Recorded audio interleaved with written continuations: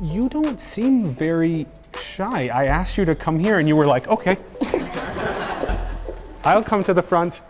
You know, that was you right there. You just came to the front, you know? There was no hesitation, right? You just came, no problem. I'm a big fan of nonverbal communication.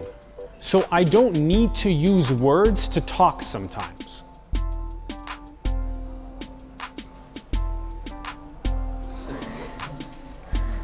I've been able to find people that are very under the radar.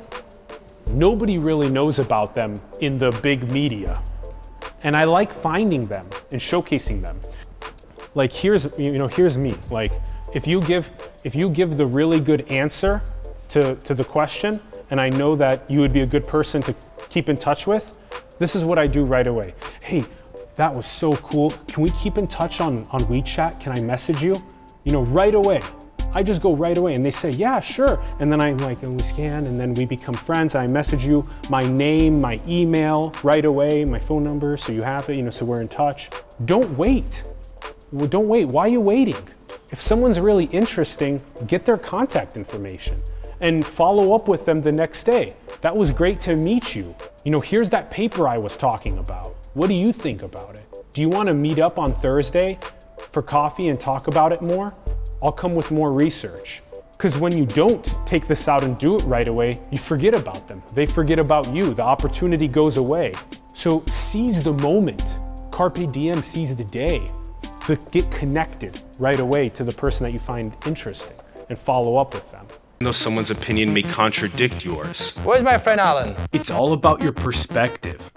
Who are we and what is the nature of this reality? 5, 4, 3, 2, 1.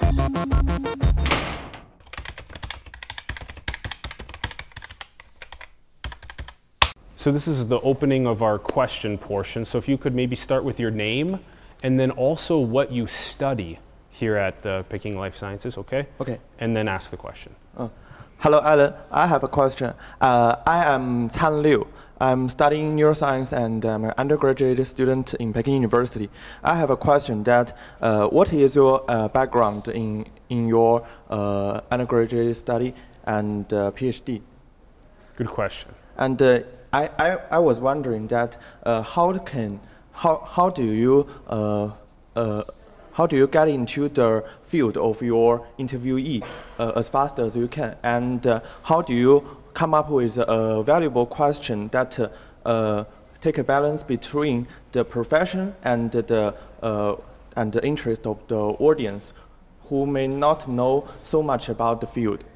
That's my questions. Yes, that's a lot of questions. Okay, okay. Let's see if we can remember them. Okay, so the first question is about my background and how I got into this. So I was born in a place called South Dakota in the middle of the United States, and then I moved to California when I was 19 years old. I went to the University of Minnesota for 2 years, and then I just went out to California because I wanted to execute ideas, because I had just so many ideas, and so Silicon Valley is this place of executors and ideas, and so I wanted to go.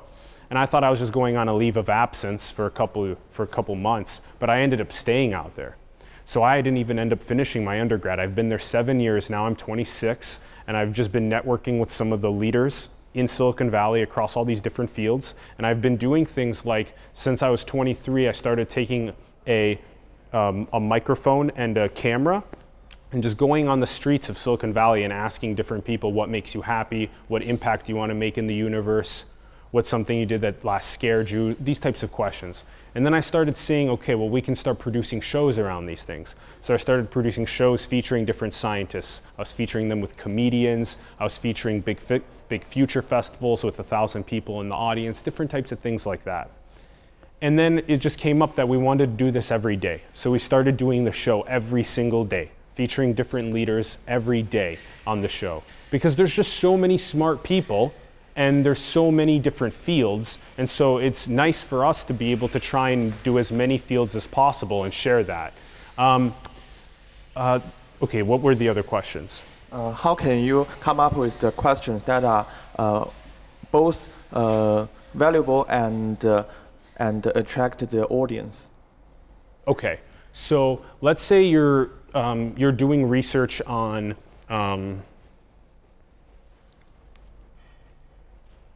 let's say you're doing research on epigenetics, and let's say that you find that the person that you're doing research on also has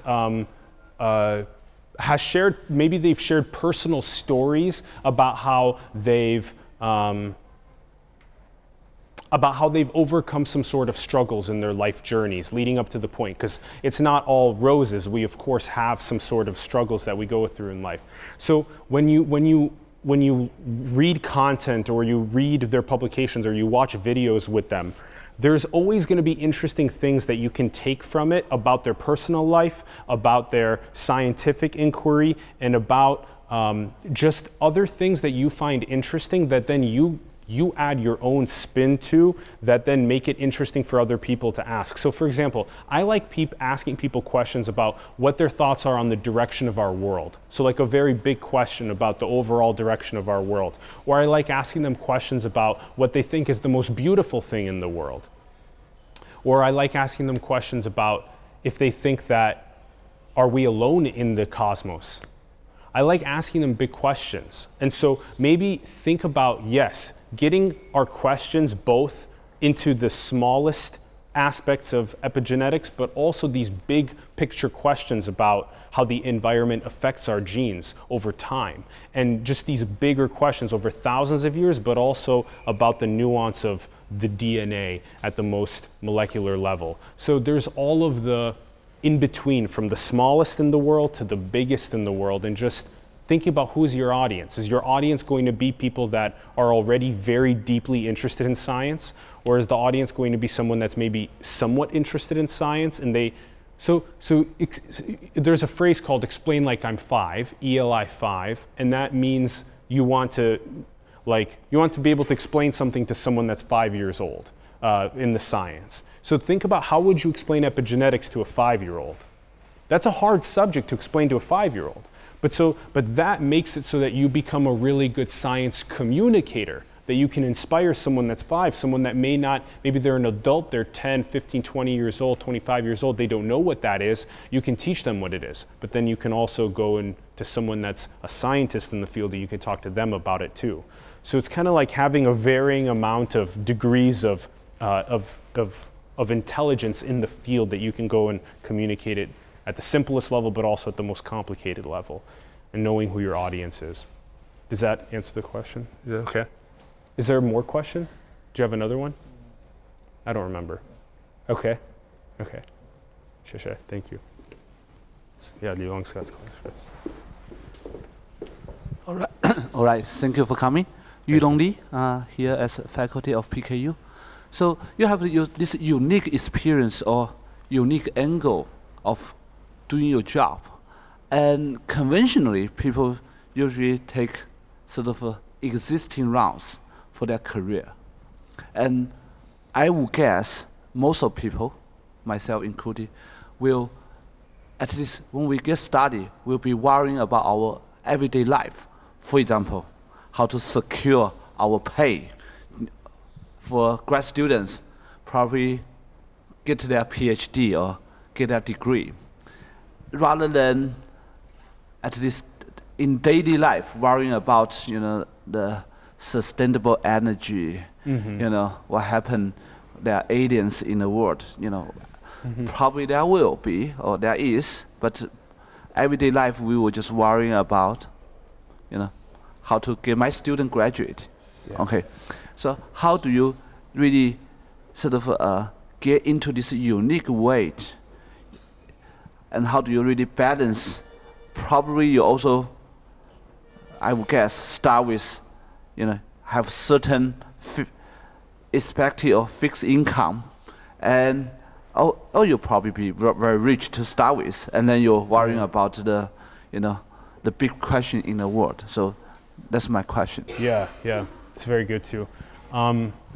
So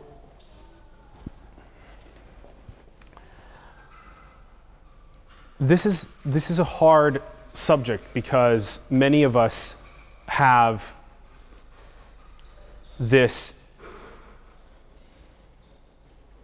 maybe this inner desire, like an artist is a very simple way of putting it, because artists have a strong inner desire to go and do something that's unique in the world, but they don't necessarily have the ability to get compensated immediately for this unique thing that they want to bring into the world. And so, and same thing usually when you're going through graduate and PhD studies, is that you also are usually not getting paid until your big opportunities until after you've graduated with your PhD and after you're doing something really interesting and people want to hire you into industry or academia. When you have some sort of a why, some sort of an inner purpose, an inner knowing of that, this is my goal, this is my destiny, this is my dream, no matter what, no matter how little I'm compensated for it right away, will make ends meet. Sometimes in the United States and in China too, we were talking about this, sometimes people live in, a couple people in a room, on bunk beds.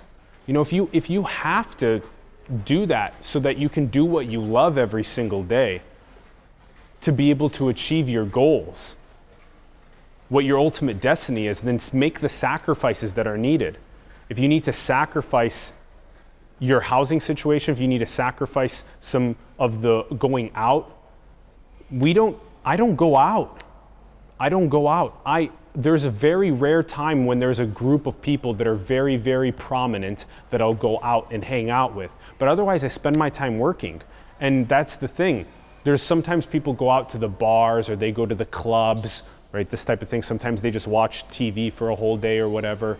That, how bad do you want to be successful? How bad do you want to push the edge of science? How bad do you want to be compensated for your uniqueness in the world? And so when you want it really badly, you'll figure out how to dominate a small market, that niche. So if you are going into mitochondrial studies or RNA or wherever you're going into, you can do something super deep in that vertical that nobody else is doing, and you can become an expert at that and dominate it. And when you do that, you get compensated for it. And if you're going to do something like maybe be an artist or someone that has to take a little longer to get compensated for something, or like your longer term PhD studies, that it can sometimes be really beneficial to do something like find someone that's your friend that has a family that has a little bit of extra finances, or maybe a company that is willing to talk to you, and ask them to be a supporter of you. Ask them for a sponsorship. And so that's another interesting thing. If you go and ask 50 companies if they'd be willing to sponsor your scientific studies or your artistic studies, you have at least asked. Maybe one or two of them will say yes. And then you'll get maybe a couple thousand you want a month to be able to pursue your interests. And so what is a couple thousand you want a month to with big companies? It's nothing. It's zero. That's how much it's to them. But they know that if they say that they're helping fund some of the cutting edge scientists or artists or journalists, then they will feel like they have a deeper meaning and purpose, that they're working with young people on building a better world. And so these are the things we can do. We can ask our friends that have parents that may be interested in supporting us. We can ask the companies that may be interested in supporting us. And those are just some of the couple thoughts that come to mind about that. Hi, Alan. Hello. My name is Jun, and a graduate student from Yulong Li's lab. And now I'm studying some sensory receptors for the drug development. Actually, I was wondering, you have interviewed so many people in different fields with different education and cultural background. So I want to know, how do you understand them in such short time? For example, understand their research or something. That's a very good question too.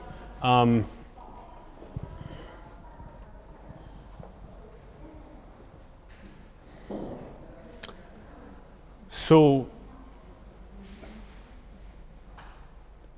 this is a challenging visit for me because you guys are so much smarter than I am in life sciences, really.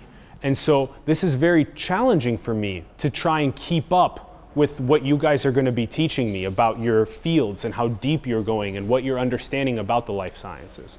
And so some of the ways that I learn to deal with knowing that the person that I'm talking to is just so much smarter than I am in the field that they're teaching is I try and, I used this word earlier, but I try and parse and synthesize. And so what that would mean is I would look at what you're researching and I would try and find, there's this principle called the Pareto principle. If you find that actually 20% of your research is going to have 80% of the overall ideas that I want to go and learn from. So I need to parse your research for those 20% and study those 20% mostly. And so that's usually what I do so that I can at least have enough time so I don't get lost in the roots, but that I can find the fruits of your greatest studies fastest and then learn from those and then try and add some of my own creative takes to asking you questions about it. Yeah. Another question. So could you tell me the ultimate goal of you doing this? One more time. What's the question? For example, Oh, yeah. my ultimate goal? Yeah, to interview the top 15 people in the world or something. And what was the second part? I mean the goal you're doing this. The ultimate goal of the show and of doing the interviews. Yeah. Yes. That's the question. Okay. Yeah.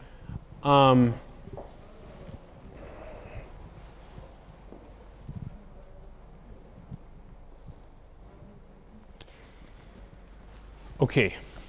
If you do something like look at our world with a center point of knowledge where the children that are born into the world are learning things like they're learning language, they're learning history, science, math, etc.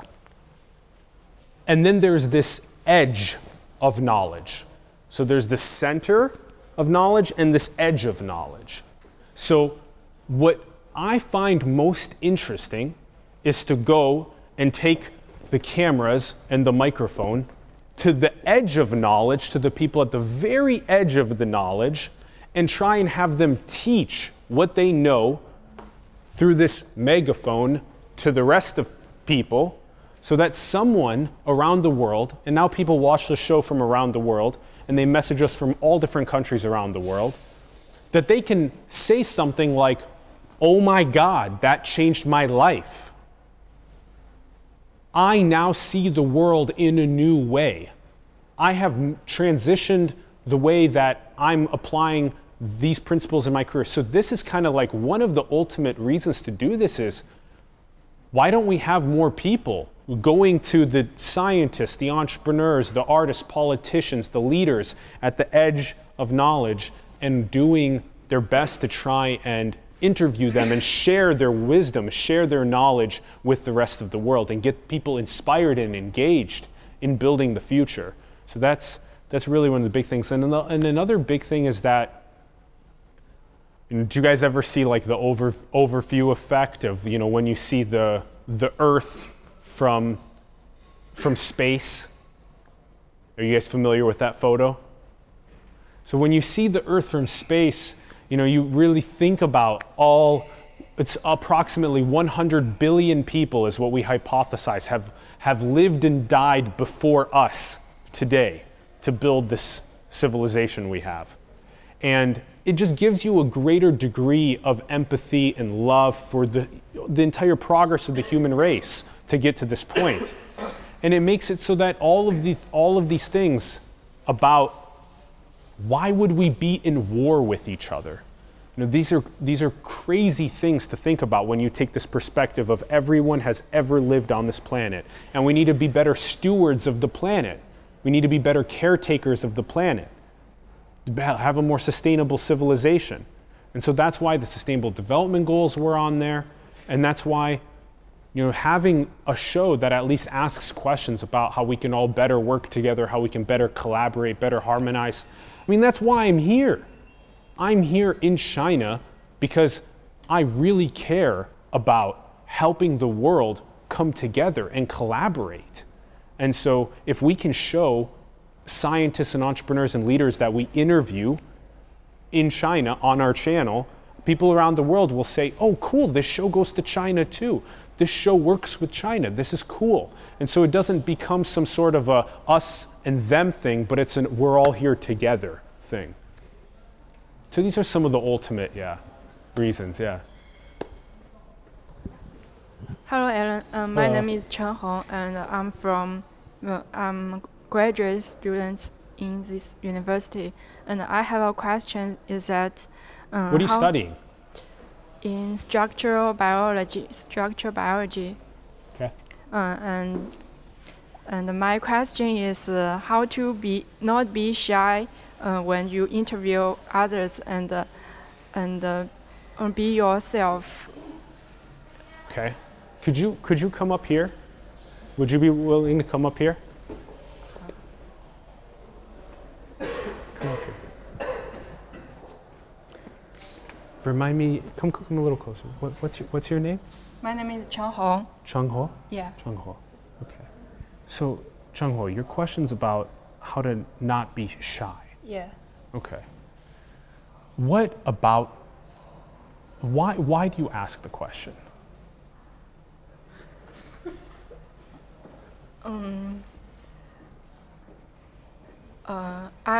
I'm very shy when talking to others, so I want to get some experience from others and help me go out of myself.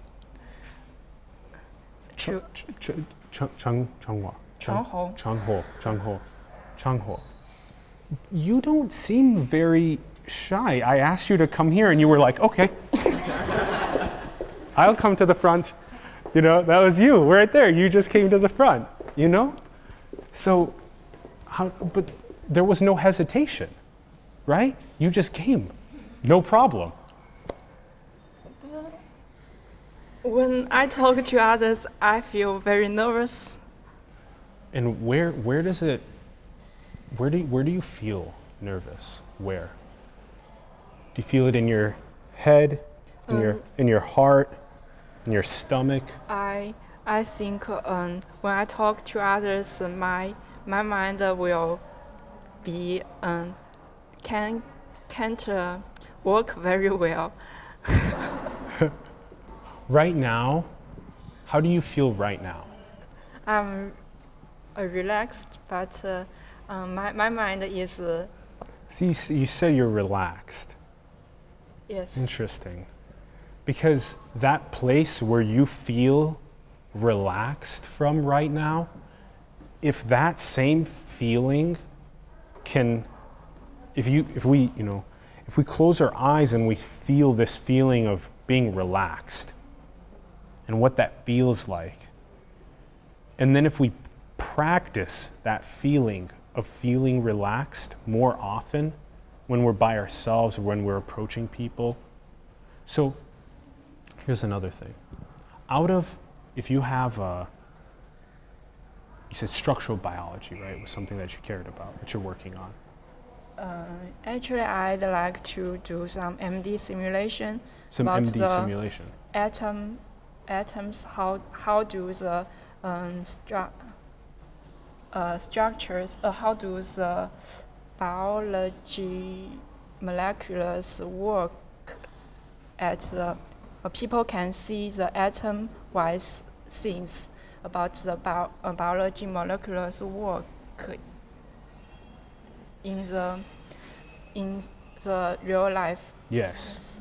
And so if you want to find people to learn from that are doing simulation study, how many times have you went and maybe asked people in person? Because here's something that I learned when I was very young.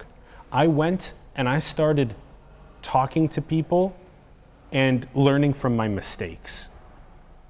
And so if we're willing to step outside of this comfortability, if we're willing to get maybe a little bit uncomfortable, because you know how we take a little step into what we feel is uncomfortable and we try and learn, and then we feel more comfortable, and then we take one more step into what we feel a little uncomfortable. So when you came up here so fast to come and talk to me about overcoming shyness, to me this is a great example of you just overcoming and just coming forward. And so that same thing is, if you want to talk to somebody maybe in the field of MD simulation, maybe to take that little step and say, hey, you're in this field and I've been researching your work, and asking them a good question, and then learning from that process, and then going and doing it again, and kind of being comfortable with taking the little steps to do. Does that make sense? Yes, we and then I needed to maybe I needed to prepare the questions, or just when I interview him or her and come up with a question immediately. These two approaches. Yes. Both. Yes. Yes. So those two approaches are, again, it's kind of like we want to work our way into both those approaches. So the one where you do research and then you already have some notes and you already know the question or two you want to ask someone, it gives you a little bit more time to prepare, and then you're ready with your question. And it's not so hard to be shy. It's maybe a little bit easier to come forward. But there's less shyness when you can do more research ahead of time. But when you don't have the opportunity to maybe do research ahead of time, and you're trying to think on the spot of maybe like the question, just what comes up. And a good principle that I've taken from experiences like that is think when something comes up, think even bigger, has been something that comes up for me that I like. So when you think of something about MD simulation, think about why are we doing MD simulation, right? Why? What could be the best applications of MD simulation? How would this help our health and our science outcomes around the world? Do you see the big questions? Or like the little questions too, what's the best physics simulator that you know? So does that kind of make sense? Like just to think about like the best big questions and to try and like think big.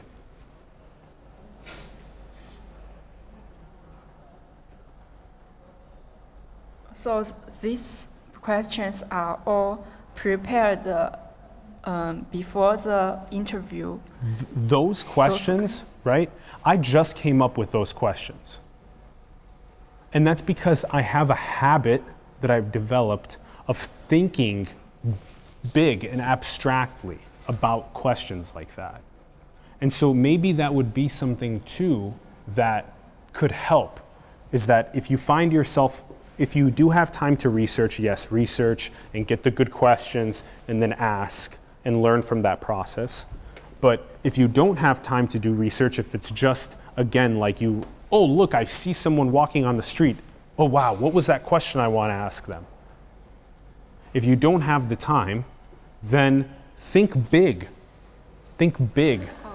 Think as big as possible about their work and about the field, that type of stuff. And sometimes that idea is on repeat of something like shyness.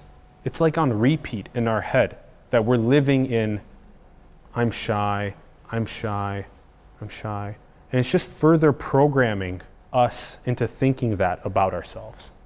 But what if you were to say, during that talk, I confidently walked up to the front? What if you were to tell yourself that later tonight? Okay, thank you. I'll go back to try it. Yeah, absolutely. Try it and see how repatterning our language and what we say about ourselves can literally change how we presence ourselves in the world. Thank you. Yeah, you're welcome. Thank you. And my name's Alex, call me Alex, and I'm a undergraduate student, and I will be a member of ULonely's lab.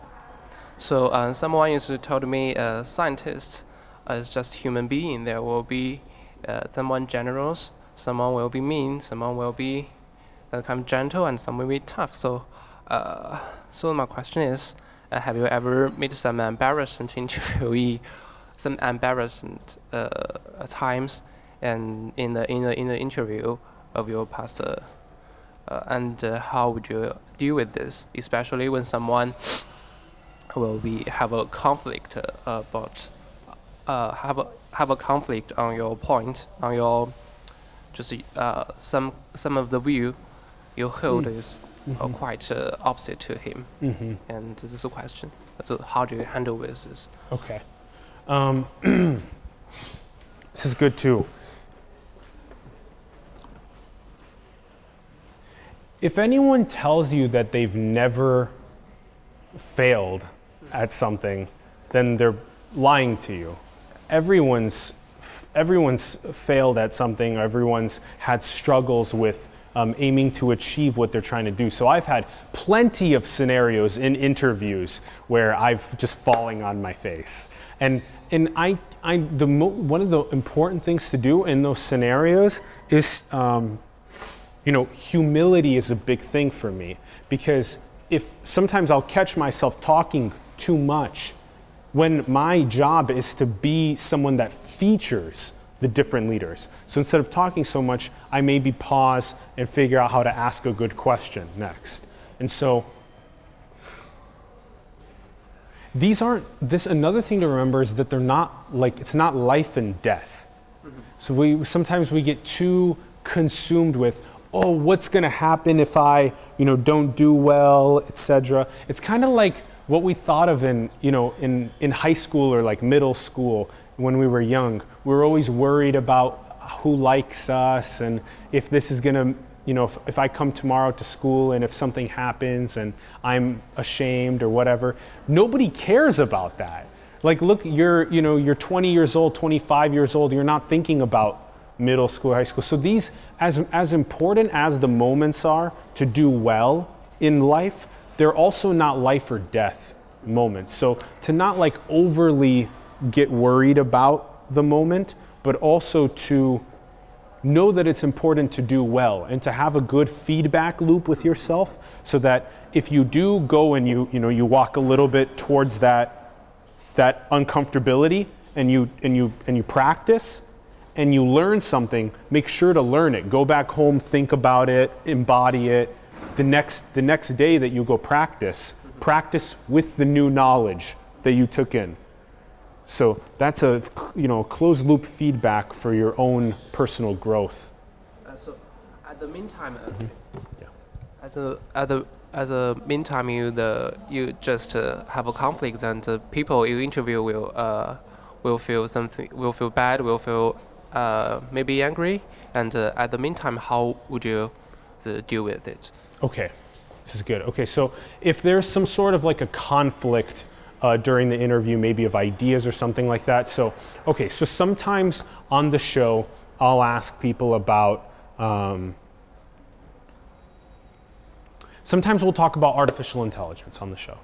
And when we talk about AI, I usually have lots of questions about AI. I have questions about narrow AI versus general AI. I have questions about the ethics around AI, about geopolitics around AI, all these big questions. Sometimes people will just say that I have no worries about it, and maybe I disagree that there is something to worry about it.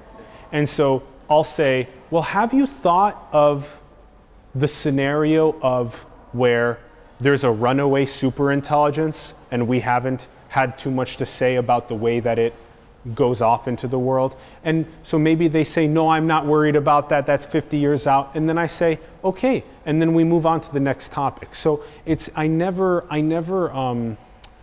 push to try and make people feel uncomfortable. Yeah. So even if there's like a conflicting viewpoints, asking a question is really good to see how they feel about it. Like, why do you feel like there will never be that issue? Is a good way to think. Like genetic engineering, why do you think there would never be an issue with it? If they say, I'm never worried about it, or something like that. So to ask a question, yeah.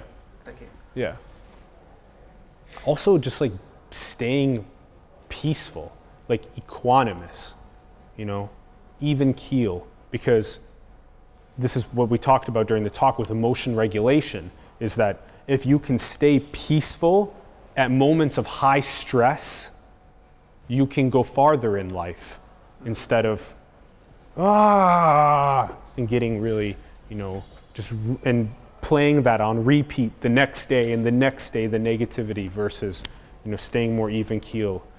Yeah, and so treating conflict like it's also something that's like a learning experience for both of you. Yeah. Thank you.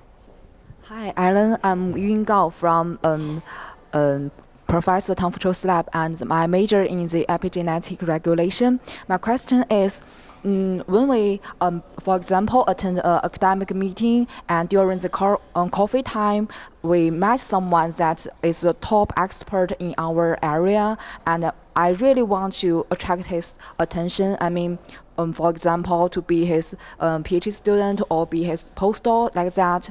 Do you have any advice that how I began the question? I mean, if I ask him a big question, he maybe think I'm not the researcher here, just how to say, the other field audience don't know the basic question. If I ask him a specific question about his research, I don't know which one is better to begin the conversation with the expert I really want to get in touch with.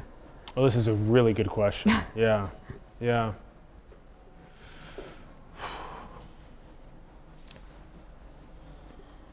If you can combine both, try. So can you ask a question that goes into the very smallest parts of their research and it shows them that you've read that and that you know it, but then you maybe talk about its impact on a big scale in the world. So something like that, because maybe you can combine the two questions. I understand. You mean that in order to make him realize that I also study in this area, so I ask a specific question, and then I can, how to say, deep this topic and talk about its impact or effect or the future, like that. Not just begin with the big question, like you interview people. Not like you interview the people you want to other people understand this area. For me, maybe better to ask a specific question about the small piece of his research, and then I talk about its effect and make the question become bigger and bigger, just like that. Combine both. And this is a big part of this is just trial and error, learning for you, figuring out how to best represent yourself in the best way possible for other people to see you as someone interesting to collaborate with. So we go through a trial and error process of figuring it out. And at some point, it may be that going into the tiniest bits and then asking that first and then going to the bigger stuff in a couple more questions is best. Maybe you can combine both into the first question, and that way they're potentially more, they see that you think big and that you understand the smallest level of the research too. So I like the idea of just challenging yourself to find a way to maybe integrate both into the big picture. But if you can't, then show them that you've went deep into their field with the first part, like you said, and then go your way up to the bigger stuff too. Yeah. Thank you. Yeah. And do you have your list? You have your 5. You raised your hand, right, about your top. Yeah. Okay, so that's the big take. You already have your list. So what's next is doing your research on them, finding ways to get in touch with them, finding ways to spread, maybe meet with other people in your community about that research, that kind of stuff, you know? So that's the next stuff. Yeah, yeah. Already have the list. Good, I like it. Good, good. Thank you. Thank you. 谢谢. Thanks. My name is Youran Yang. I'm undergraduate student from School of Life Science, and I'm studying neuroscience. And my question is that, in your opinion, what is the point of oral expression? Because I think as an interviewer, you may have many strategies for expression coherently and also calmly, because I've noticed that you have many pauses in your talking, so maybe it's one of your strategies to help you express your ideas more coherently. Good catch, yes. Yeah. That is one of them, yes. So the question is, what are the different strategies about oral expression at its best? Yeah. Okay, okay. Thank you, great question.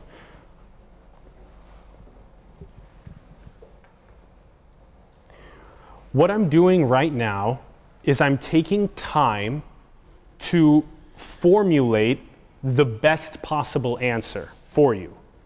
And I don't have too much worry that if I was to pause for even 15 seconds, that you would be thinking, okay, let's see what he says after this long pause. So I don't have a worry about that. So that's first. So not to be like, well, I have to say something right away.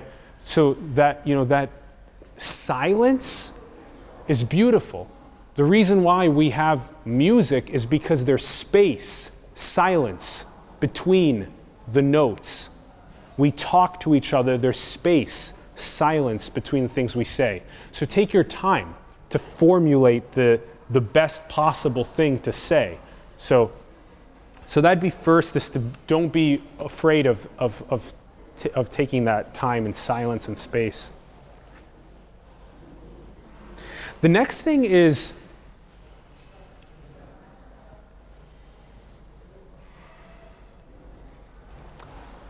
I'm a big fan of nonverbal communication. So I don't need to use words to talk sometimes.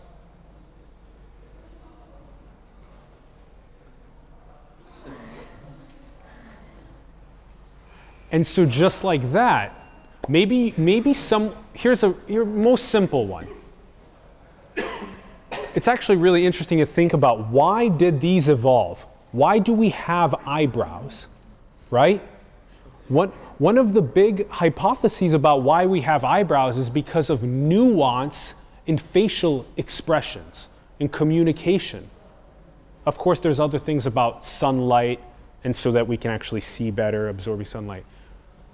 So when you say something interesting and you finish your sentence, blah, blah, blah, blah, blah,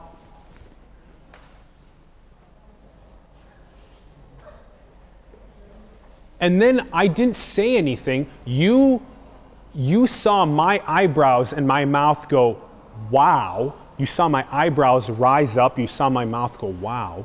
But I didn't say anything, and I gave you that 3 seconds without saying anything. All of a sudden, you pick back up on your next thought. So by not saying something in that small gap of time, and by expressing non-verbally, you can let someone go on to their next really interesting thought. Whereas if you would have said something, you might have cut it off. So I'd say non-verbal communication's big. You know, eye contact is obviously big.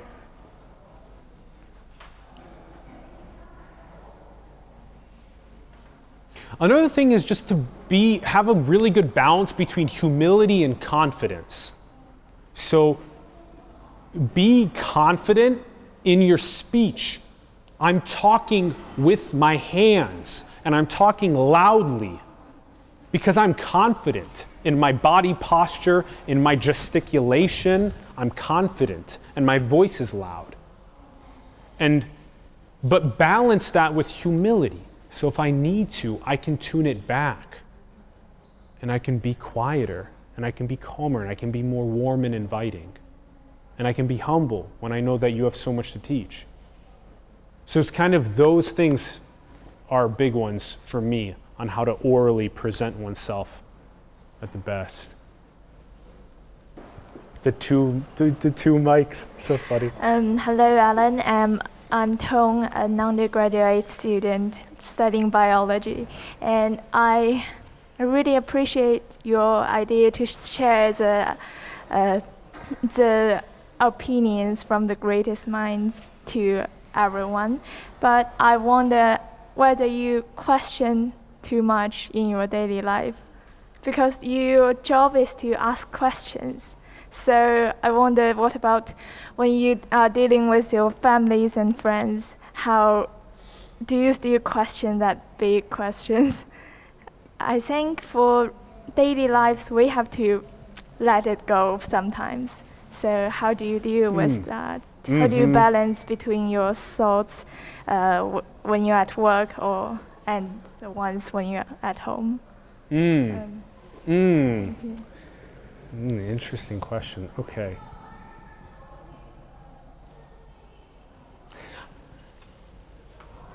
We've all had the scenario where we're butting heads a little bit against our mom or our dad or our brother or our sister in some way. We're butting heads a little bit. And we know that if we double down, if I push a little harder, most likely you're not going to end up, they're going to say, oh, okay, now I understand, and then they'll agree with you. Most likely not. It usually ends up, if you push even harder, they push harder too. So sometimes it's better to ask, if you can, ask a question, why do you think that way? And then learn from their perspective, and then thank them, and then move on to the other thing. And so that's big, because a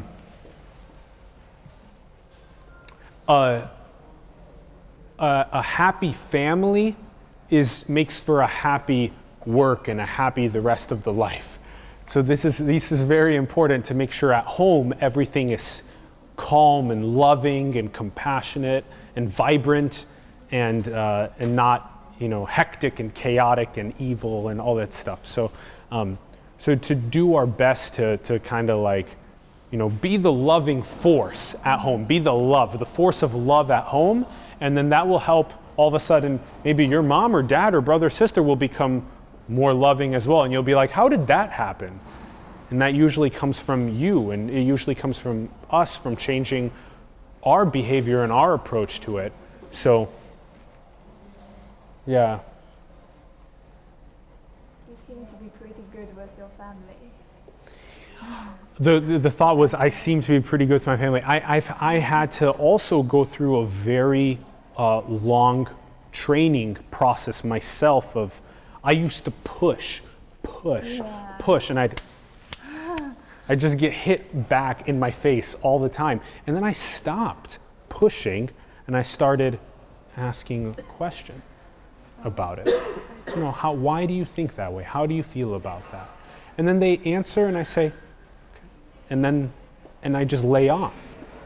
And maybe, if someone's feeling a little bit agitated, go for a walk, go out to nature, come back. You'll be more calm, they'll be more calm after some time away too. But it took a long time for me to get better at it, and now also the relationships get better over time. Another really important thing about this is, how many of you still have both of your parents are alive? Almost all of you. How many of you are they still together in the same house? Maybe you're still together in the same house. Okay, so not so many. So, but why I ask is because you have this a mom and dad that brought you into the world if they didn't decide that they were in love and they wanted to have a child and bring a child into the world, you wouldn't be here. And so at least for us, when we get older, when we're maybe 25, 30 years old, we're a little older, some of us even when we're only 20 years old, if we can do this when we're just 20, it's even better. But can you go up to your mom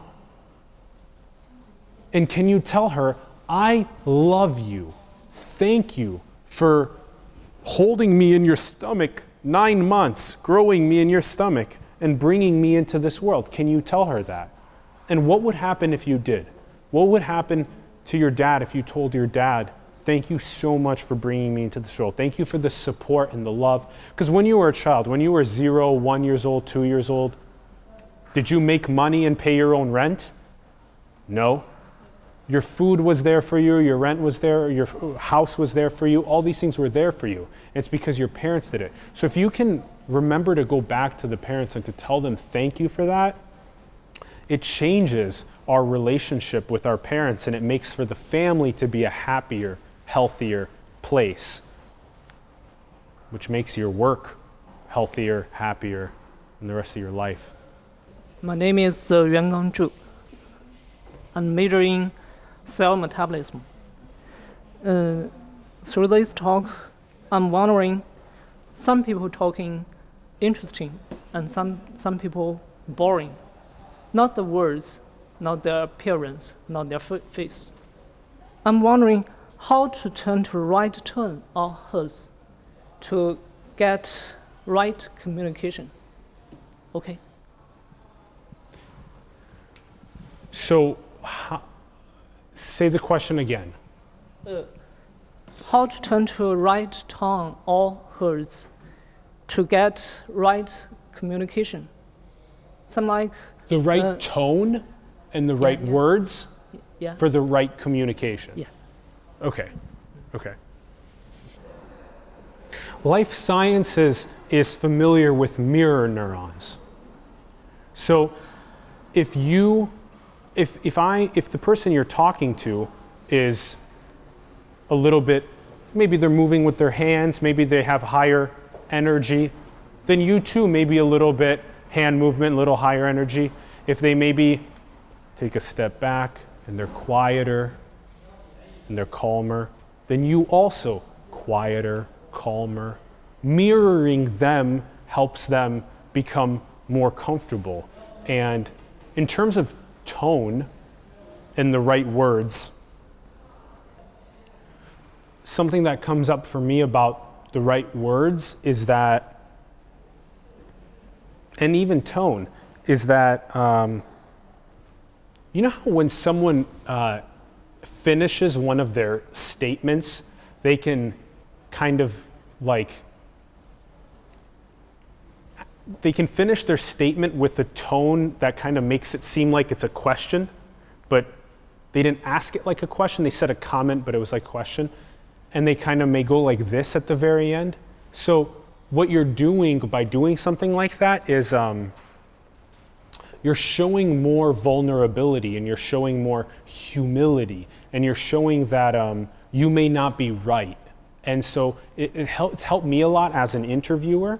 For me, when I venture into something that I don't know much about, right? Let's say like neuromodulation, and I might say, you know, is it, you know, maybe I ask a question about optogenetics, and I ask like, well, could optogenetics be helpful for eradicating Alzheimer's?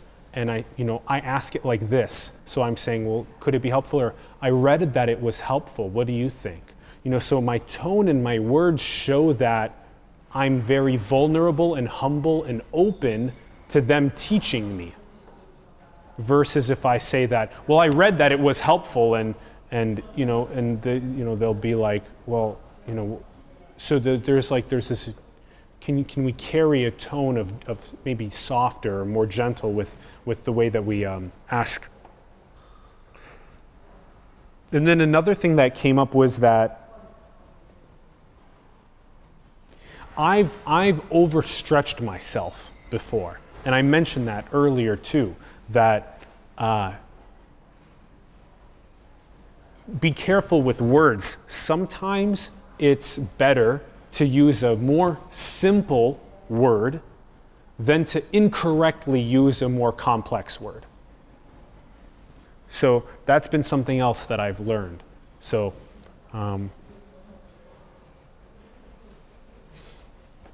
also, one more thing. Take a question that you're asking, write it down,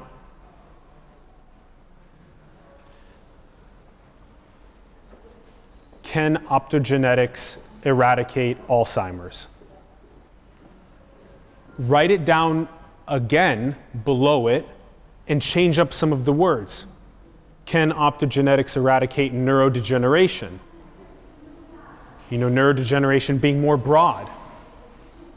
So can you change the words in the sentence if you write it, 5 times, changing the words in it, and you can make it so that the sentence itself is the best version of the sentence that it could be, the question. This is what authors do, authors of books. They go and they take a specific sentence in the book and they write it out 10 different ways, and they find the best way the sentence expresses the most meaning, and they put it back into the book before they publish it. This is how they work on iterations of the sentences. So think of the best possible words to use in the sentence, the best structure for the sentence. Meng Shaoshuai, major in biophysics, and would you like to share some of your most enjoyable and self-satisfied interviews? My most enjoyable interviews. Yeah. Yes. And what would you like to know? Like the person I interviewed, the subject, why I enjoyed it, this type of stuff? Yeah, all of them. All those? Okay. Thank you for asking. Something that a lot of people aren't thinking about is how to both find people, like we were talking about this list of these hot 5, hot 10, hot top 20 people. How do you have both people that are already like, they have lots of prominence, they have lots of papers, they have lots of, big stuff, big badges, but how do you also find the people that don't have any of that, but that are doing very interesting work? And so that's been something for me with the people that we've interviewed. I've been able to find people that are very under the radar. Nobody really knows about them in the big media. And I like finding them and showcasing them. So like Sandy and Joyous Hart were two that are really deeply passionate about spirituality and about meditation and about ways of self-actualization, of bringing ourselves fully into the world. And I found them, featured them. But then on this other side of things, there's people like, Dr. Jordan Peterson or Dr. George Church, Dr. Max Tegmark, right? These other leaders that are already in the media. They've done TED Talks. They go and frequently speak in front of 1,000 people, whatever. They have tons of papers, tons of companies working on big challenges in the world. And so I like featuring them and learning from them too, and asking them questions that they've never been asked before. That's a big one. Because how often do they get interviews? A lot. How often do they get a question that they've never been asked before? Not so often. And so if you ask them a question that they've never been asked before, that shows them that you understand their most important parts of their view, and also that, wow, I've never been asked it that before, then you earn a place in their worldview as someone that they remember. They'll remember you. And so that's another thing, is to strive for such excellence in the world that people remember you. I like it when it feels like the guest and myself are are harmonizing, are vibrating on a very high level. So I try and make an environment where they can feel most alive, most coming from their heart and their mind and their spirit, soul at their best. And so I like that. That vibe makes me feel most alive too. And it likely makes our audience feel most alive. So those are the big ones.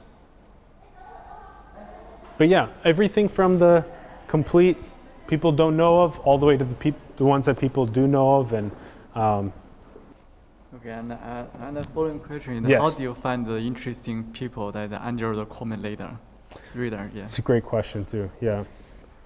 Something really interesting that was discovered maybe about, I think almost 5 years ago now, is that you can tell by someone's fanaticism, or basically by how endogenously motivated they are, which means like how intrinsically motivated they are. So I'm not motivated by a car or a house or a watch, but I'm motivated by scientific discovery. I'm motivated by bringing myself most fully into the world, that type of stuff.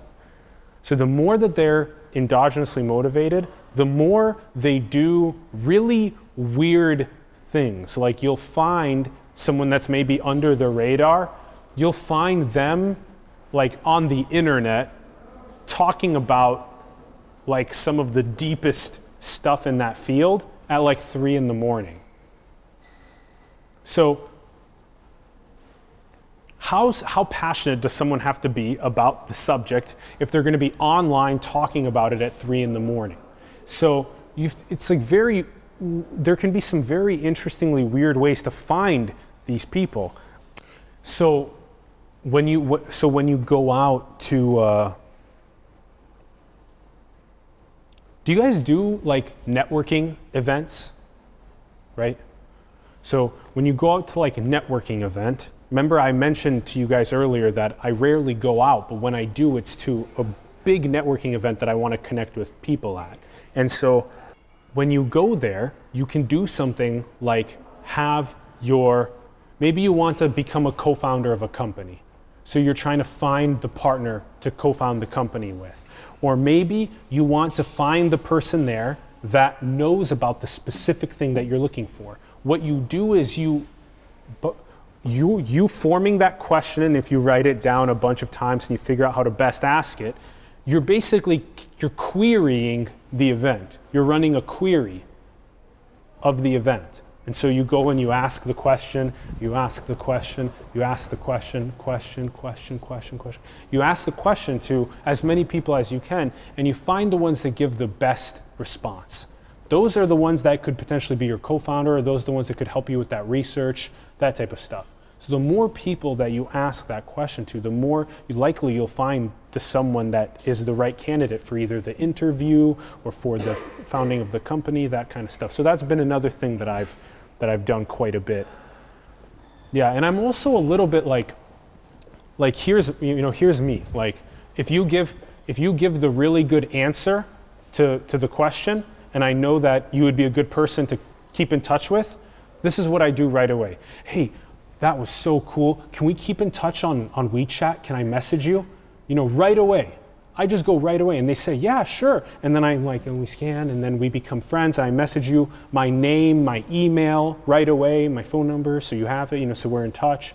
And so don't wait. Don't wait. Why are you waiting?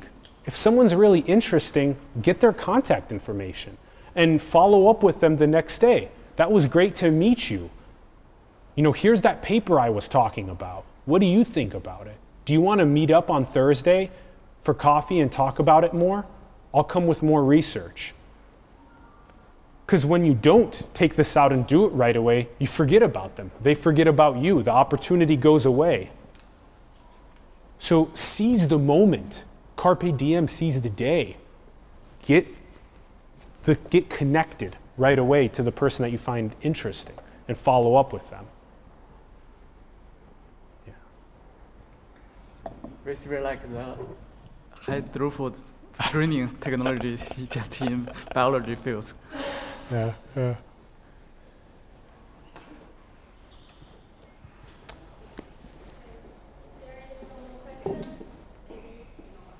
Is that it? We're done with questions? Does everyone feel that's good?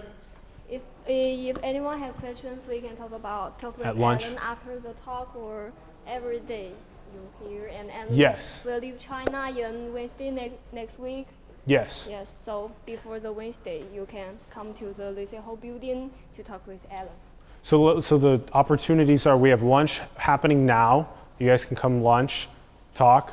We have every day I'm going to be doing interviews here. So if you want to have lunch or dinner together, just connect with me on WeChat and we can meet up and we can do lunch or dinner together.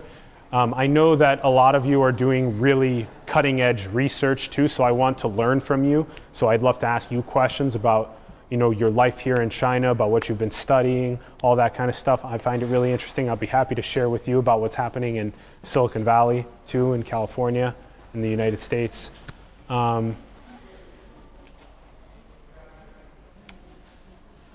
Just remember the things that we talked about. Take action. Take action. That's most important. Otherwise, we go back to the same that we were. So if we can take at least one new habit and begin implementing it, that can make a big difference in who you meet, who you work with, what you pursue, how much money you make, how successful you are, all that kind of stuff. So I'm so grateful to Peking University, to Shuilin, to Yulong, to all of you guys for coming. Thank you. Xue, thank you. Thank you. Thank you. Hey. That's cool. Yeah. I have learned a lot from your lecture today. Of course, yes. I think Chinese people are more shy and they are not going to get in touch with other people, even they think they are interested and maybe helpful for their future. Interesting. And for me, I watched a lot of American movies and I learned a lot from American culture that they never feel they are lower in a lower case or feel low priority. I want to say that I think Americans, they have a big advantage, that is they never feel they are incompetent. And I'm trying to do that to learn from them. So I want to. Can I have your WeChat? Of course, yeah. Okay, you were so confident. You came right up right away. You know what I mean? From when you said that you're like, I'm shy, and then you walked all the way up. You know what I mean? Sometimes it's a mindset thing. And like, if we change the way that we think about ourselves, we can change the way that we come into the world. Is it right? It's partly true, and actually quantum mechanics is proving more and more that that's true. You have all of the potentials, and you can pick which one you want to. I'll talk, if you stay for lunch, we'll talk. Talk, yes, okay. For lunch? Okay, cool.